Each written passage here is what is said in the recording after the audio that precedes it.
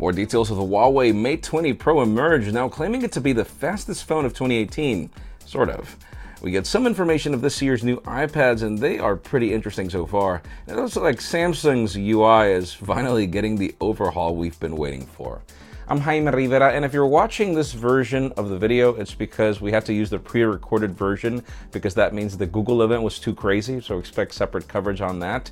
And by the way, don't forget that the OnePlus 6T is coming very soon. Follow the first link in the description to register for the live stream. This is Pocketnow Daily.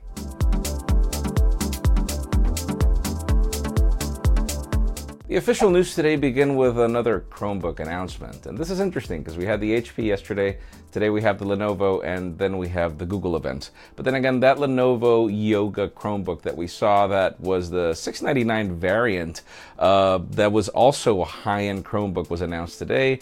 You could pick it up, you could pre-order it. It's definitely a well-designed computer. The only problem is it's a Chromebook. You can learn more in the description. Now let's talk about Apple and iOS 12.0.1. For those of you that have been dealing with ChargeGate issues and apparently other issues like Wi-Fi, which I've been dealing with particularly, my iPhone is currently updating. We've actually been waiting for that to be able to do our review. So far, we'll see if that doesn't bring any more bugs, but we will keep you posted, as this is definitely something that we needed. Now let's talk about Samsung, as some new leaks that just emerged that XDA developers show us what to expect for the next generation user interface of the phone. And we're not exactly sure if this is going to be Pi on the Galaxy Note 9 or Pi on the S10, but we see new iconography, a new launcher, a new user interface on the camera, things that we were really wanting to see for a bit, so stay tuned for that.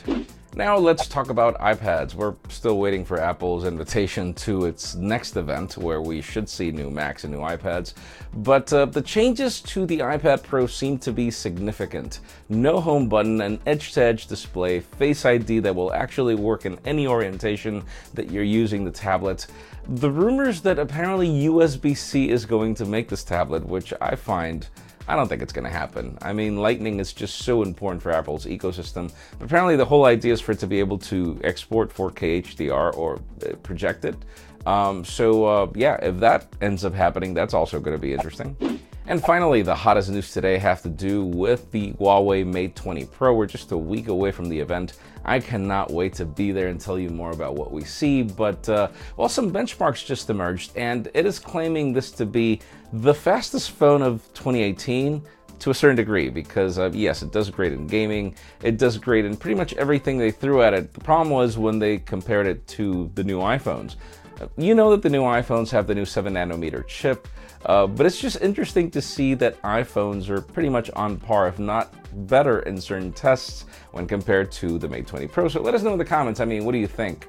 Are you expecting the Huawei Mate 20 Pro because of its speed? Are benchmarks still important to you? Because in my case, I stopped caring about benchmarks a while ago, but man, you guys in the comments go crazy about them. So leave us a comment down below. We'd love to know your opinion. Friends, again, if you want to get the news earlier, follow us on Pocketnow.com and subscribe to both our channels, English and Spanish, for more videos like this one. You can follow me on Twitter, Jaime_Rivera, on Instagram at Jaime Rivera. Please give this video a thumbs up if you like what you saw. I'm Jaime Rivera. Thanks so much for watching. We'll see you tomorrow.